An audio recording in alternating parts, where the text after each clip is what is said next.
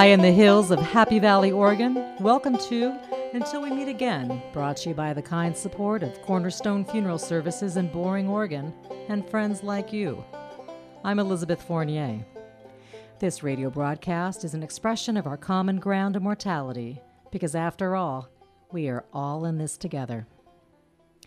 Today's reading is edited and adapted from the writing of Jeremiah 29, verses 11 through 13. For I know the plans I have for you, declares the Lord, plans to prosper you and not to harm you, plans to give you hope and a future. Then you will call on me and come and pray with me, and I will listen to you.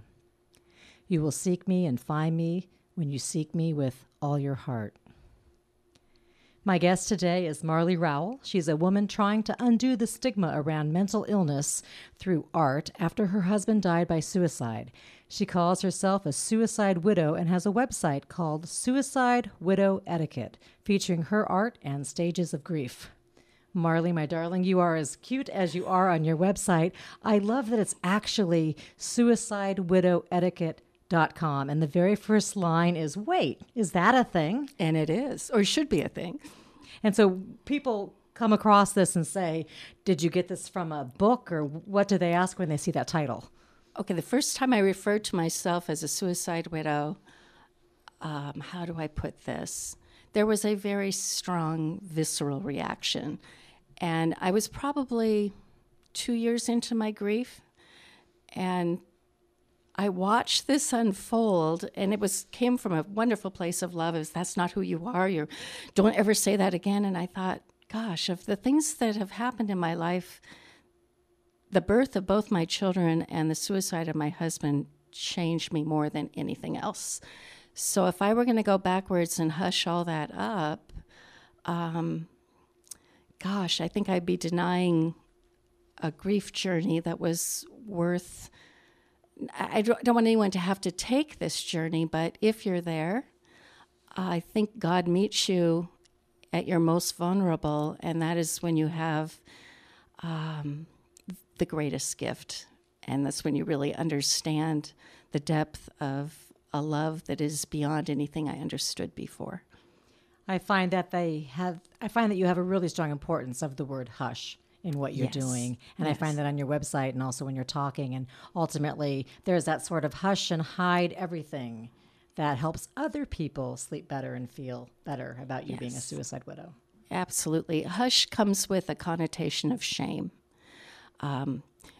Be quiet means something very different than hush, because we tend to hush things that we don't want people to know about ourselves. And pretending that my husband didn't die by suicide would be, it's not important that everyone know that. It's not that the grocery clerk needs to know that. But if you're close to me, it's a very significant piece of who I am, especially now that the suicide is a good 10 years ago. The 10th anniversary will come up this summer. I wouldn't be having this conversation at 5 years, maybe at 7.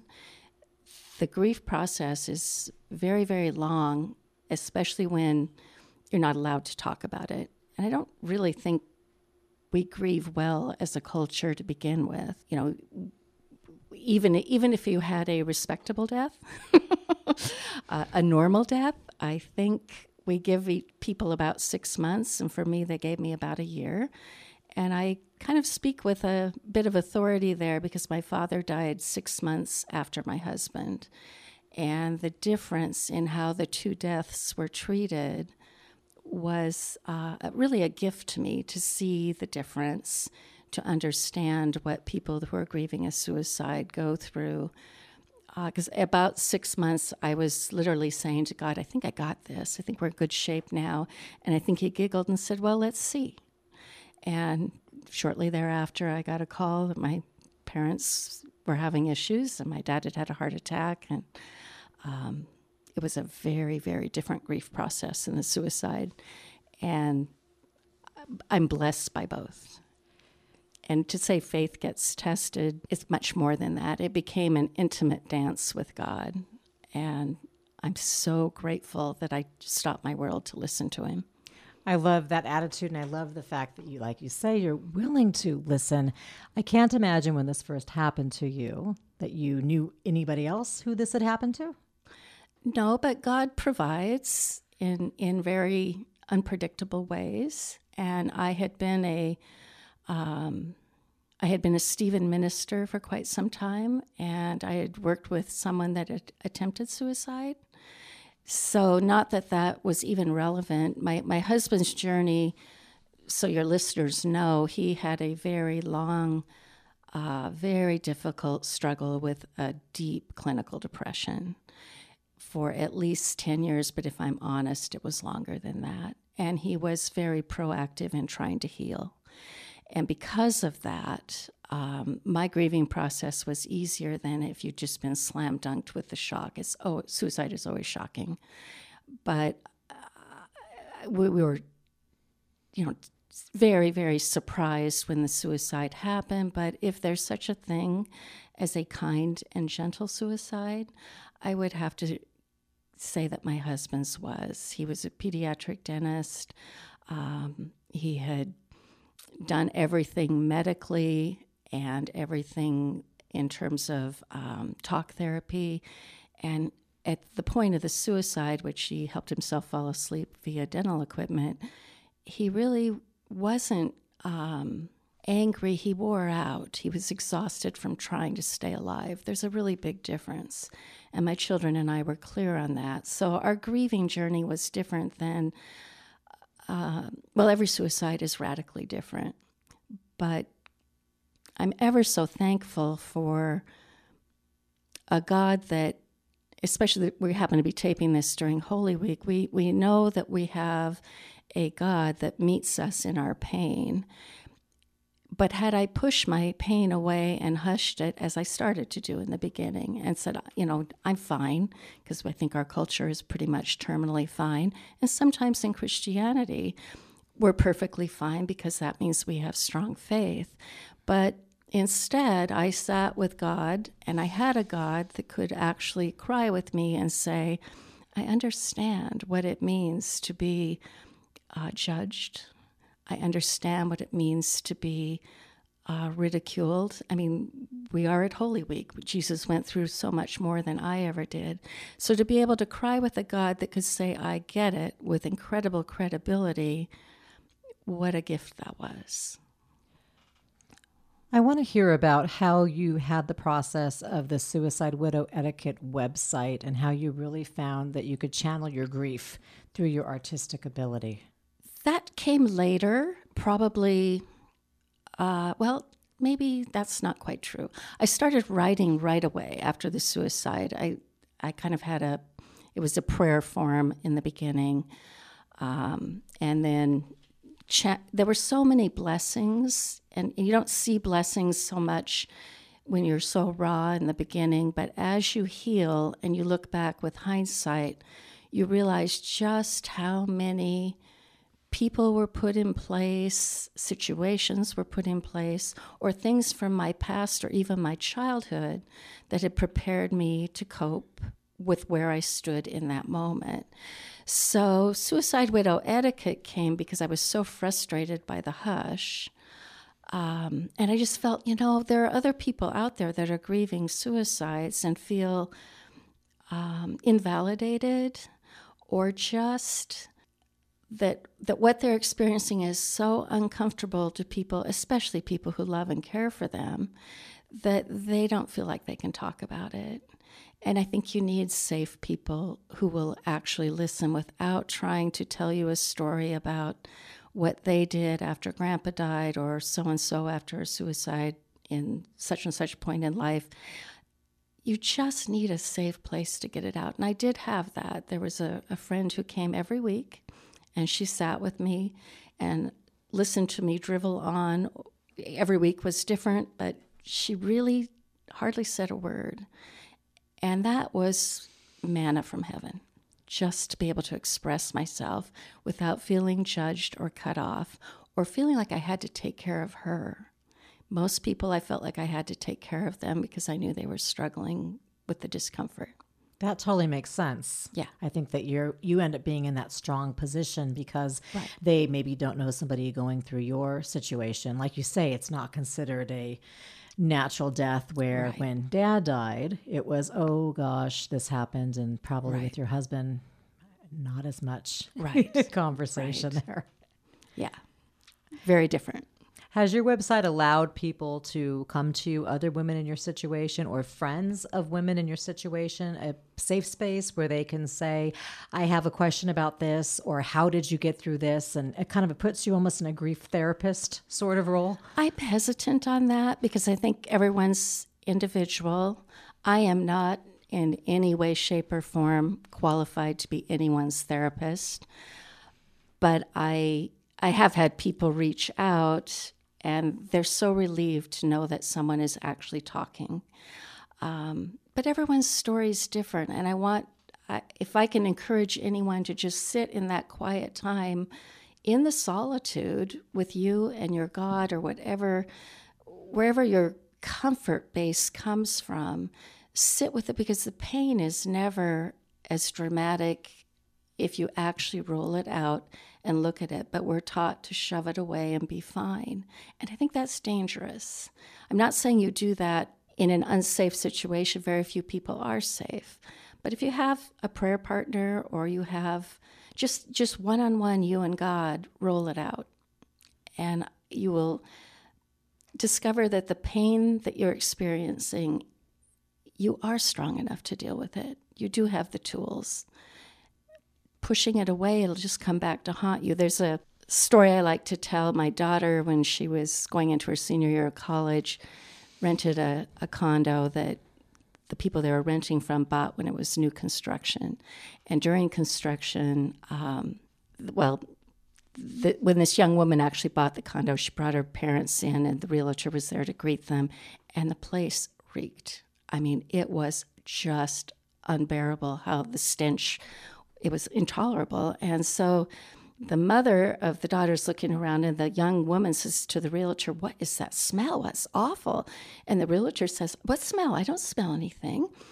And the mother does what we mothers do. She looks around and notices every window is open. So she goes, closes every window in the place and says to the realtor, nose to nose, really? You can't smell that? Turns out, long story short, during construction, a cat had been trapped between the sheetrock. Now, this is a brand new place. It looks great. Everything about it looks great, but it smells. And until you find that dead cat between the sheetrock, which you can pretend you're fine all you want, you have to get that cat out or it's never going to get better. And the dangerous thing with repressed grief is it's never one thing. When you're grieving, it rekindles past losses or future losses, and you don't know anymore if you've been repressing it what all you're dealing with. Until you get that cat out, it may be a miscarriage, it may be Fluffy, the one pet that really understood you, and then, of course, in the midst of the current grief, whatever that is, rolling the cat out is not only necessary, it's healthy, and that is where God meets you most. So you had your husband's passing to contend with. You Yes. had the stigma of the mental illness people didn't understand True. because of his passing. Then beloved dad passed, and here True. you are probably having to take care of mom for a bit. Now, did you have other deaths, other priors come up for you that you had to work through, or were you at a pretty strong place mentally? No one is strong after a suicide. I think if I could say if you're in a grieving a suicide and it's fairly new being 3 years or 4 years even, be really gracious with yourself because I think there's an ebb and flow, and it's different than what I call a respectable death. It just is. I'm so glad you answered the question that way, because those of us who've not been in your situation probably look at this of, oh, give her a few months and then she'll get to a point of looking like she's strong and fine and then she'll get back to her life. But like you've probably found, you don't get back to your life. It's a whole brand new life and you just don't go on like you did before. Right. Which is inevitable and doable, but it's a painful process. And then suddenly one day I thought, well, what am I going to do? And that's when the art started to come out. But even that started out with a need to express, do not hush me anymore. Excellent. Yeah. I imagine there were timelines put on you by people. Oh, yeah. And then how lovingly so. But what do you say as someone who seems very loving? And again, you had to take care of people who hadn't gone through this. How do you help them understand that there isn't a timeline for you? I don't think that's my job. That's another great answer. Sorry, I just don't. It's like, really, I can't fix that for you. Gosh, I'd like to fix it for me, but I just can't. That's great. I love that responsibility piece. You are the person going through this, not your job to hold the hand of those of us who don't understand. It's our job to hold your hand. I like that. Or give me space to just have my solitude. My mother is the busy, busy, busy type, and she would always say to me, now you have to stay busy. For about a year and a half, I would lie to her about things I was doing when really I was just staying home, because this is unique to me, but I needed the solitude. I needed the one-on-one with God. And that's how I needed to heal, to be out in the world, to sit in a board meeting and talk about budgets or planning a fundraiser. None of that mattered to me anymore. I couldn't even watch TV in the beginning. And watching a television ad that's telling me that I'm not thin enough or I'm going to die of this if I don't take that medication, all those things, it's like, no, I could not do real life for quite a while. I think that's probably a pretty accurate assumption, the idea that things aren't the same, they don't matter as much. You've been through something so huge that some of the trivial stuff that we worry ourselves about, all that small stuff we sweat. Here's the gift in that. You have clarity, at least I did, the moment of the suicide. I knew absolutely what mattered and what didn't.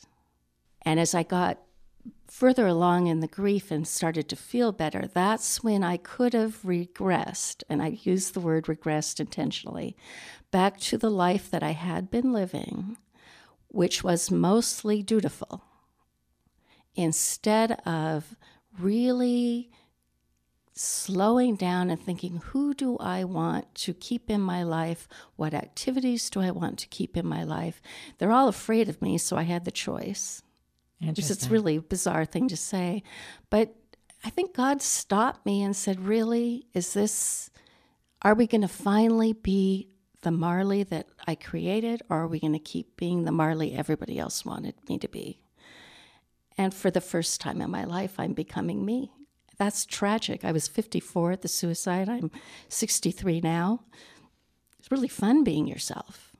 I'm really sorry that I waited so long and that it took this, but yay. Tell me about your soul rescuing you. This will sound unbelievable, like it was in a Hollywood movie, but it really honestly is true. The morning after the suicide, I don't think I slept. Maybe I did. Maybe I dozed off with exhaustion, but I remember when daylight hit, and it was August, so daylight hits early, I thought, oh, I'm just going to get up. And I walked to the mirror, and the reflection looking back at me was everything I was not. She was calm, and I was frantic, and she had a certainty, like a twinkle in her eye, a certainty that I would be okay. And I had zero certainty that I would be okay. And I stared at her, and I thought two things. I thought, I like you. I want to get to know you. But then the second thought was, I am way too tired to meet anyone new right now. I'm just going to go make coffee. And I know that was my soul's reflection, the Marley that God created. She was right there. She's looking at me. I know she giggled and followed me to the coffee pot because I wouldn't know where to put the grounds and where to put coffee at that point. And I know she made the coffee.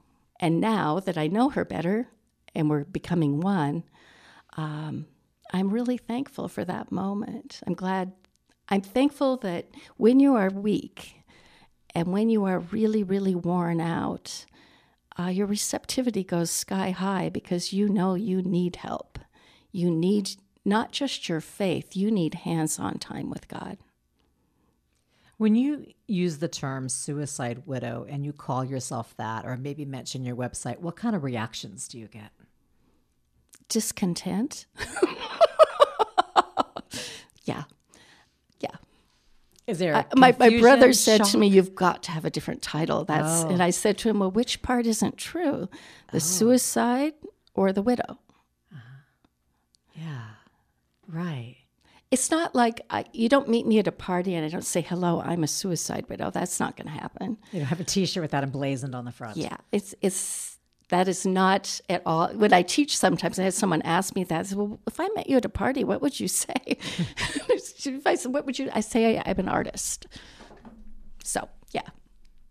All right. So I want to hear about your hands-on art, your medium, what you do. It's mixed media with a lot of words. The words are a contrast between what the outside world asked me to do, which was to be fine, not cry, don't call yourself a suicide widow, stay busy, busy, busy. And then there's my soul, that reflection in the mirror, the God in you.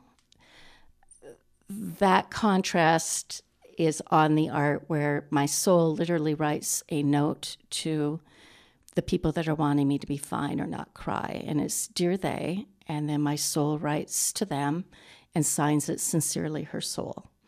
And it was so cathartic to get that out because it's actually delightfully charming. It's not threatening at all. And the truth is, all of us have had those times when we've needed to stop our world and really feel to heal.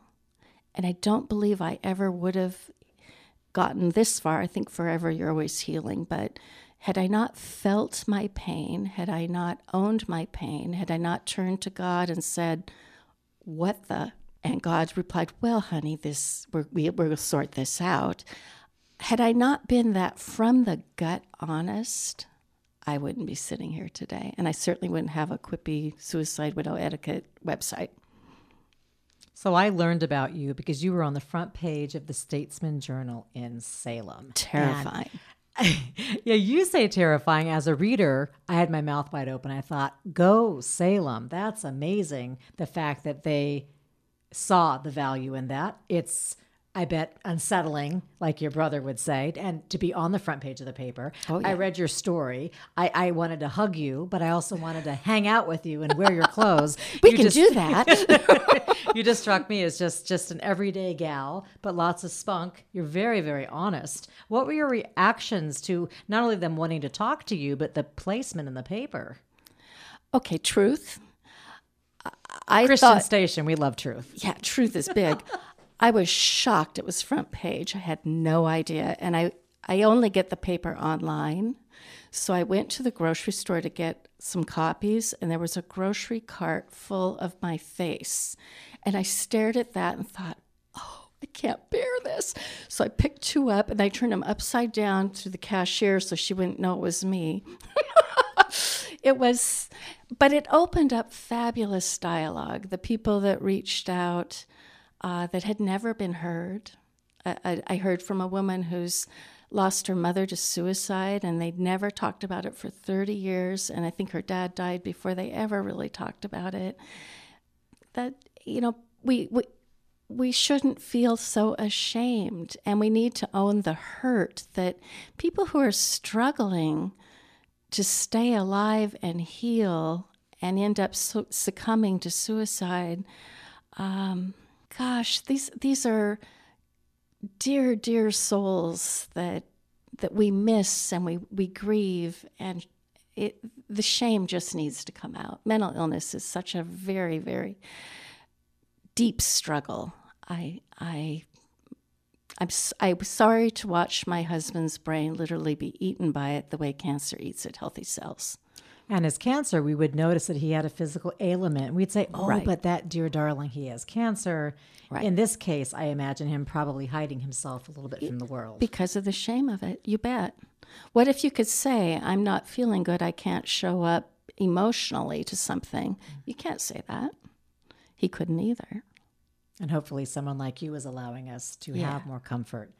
I have statistics here. In Oregon, there is almost 7,500 people that have died by suicide in the past 10 years. And if you do that math, that's nearly 44,000 Oregonians who are experiencing grief that can be complex and traumatic. And I'm so sorry. And if you're trying to comfort someone who is grieving a suicide, the less said, the better. But truly, I am sorry is honestly enough. And if you can find the courage to not add anything on, just say, I am so sorry for your loss. It means so much to hear that without you trying to fix me. Because if you could fix me, you would. If I could fix me, I would.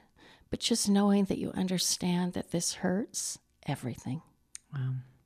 Could you share a gift of service or some special words somebody gave to you that really touched you and made a big difference? The single best thing was people that listened without trying to fix. Just let me talk. Was that far and few between? Extremely. Partially just because they love me, they want me fixed. I wanted to be fixed too. But that was between me and God. In the beginning, were you open to maybe hoping somebody could fix you? Of course, I would love that. Step right up. Step right. But then any of the fixes just felt like you just don't understand.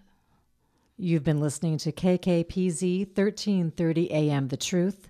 Thank you to my guest, Marley Rowell, the suicide widow. Check out her website, suicidewidow.etiquette.com. And until we meet again next week, be excellent to each other.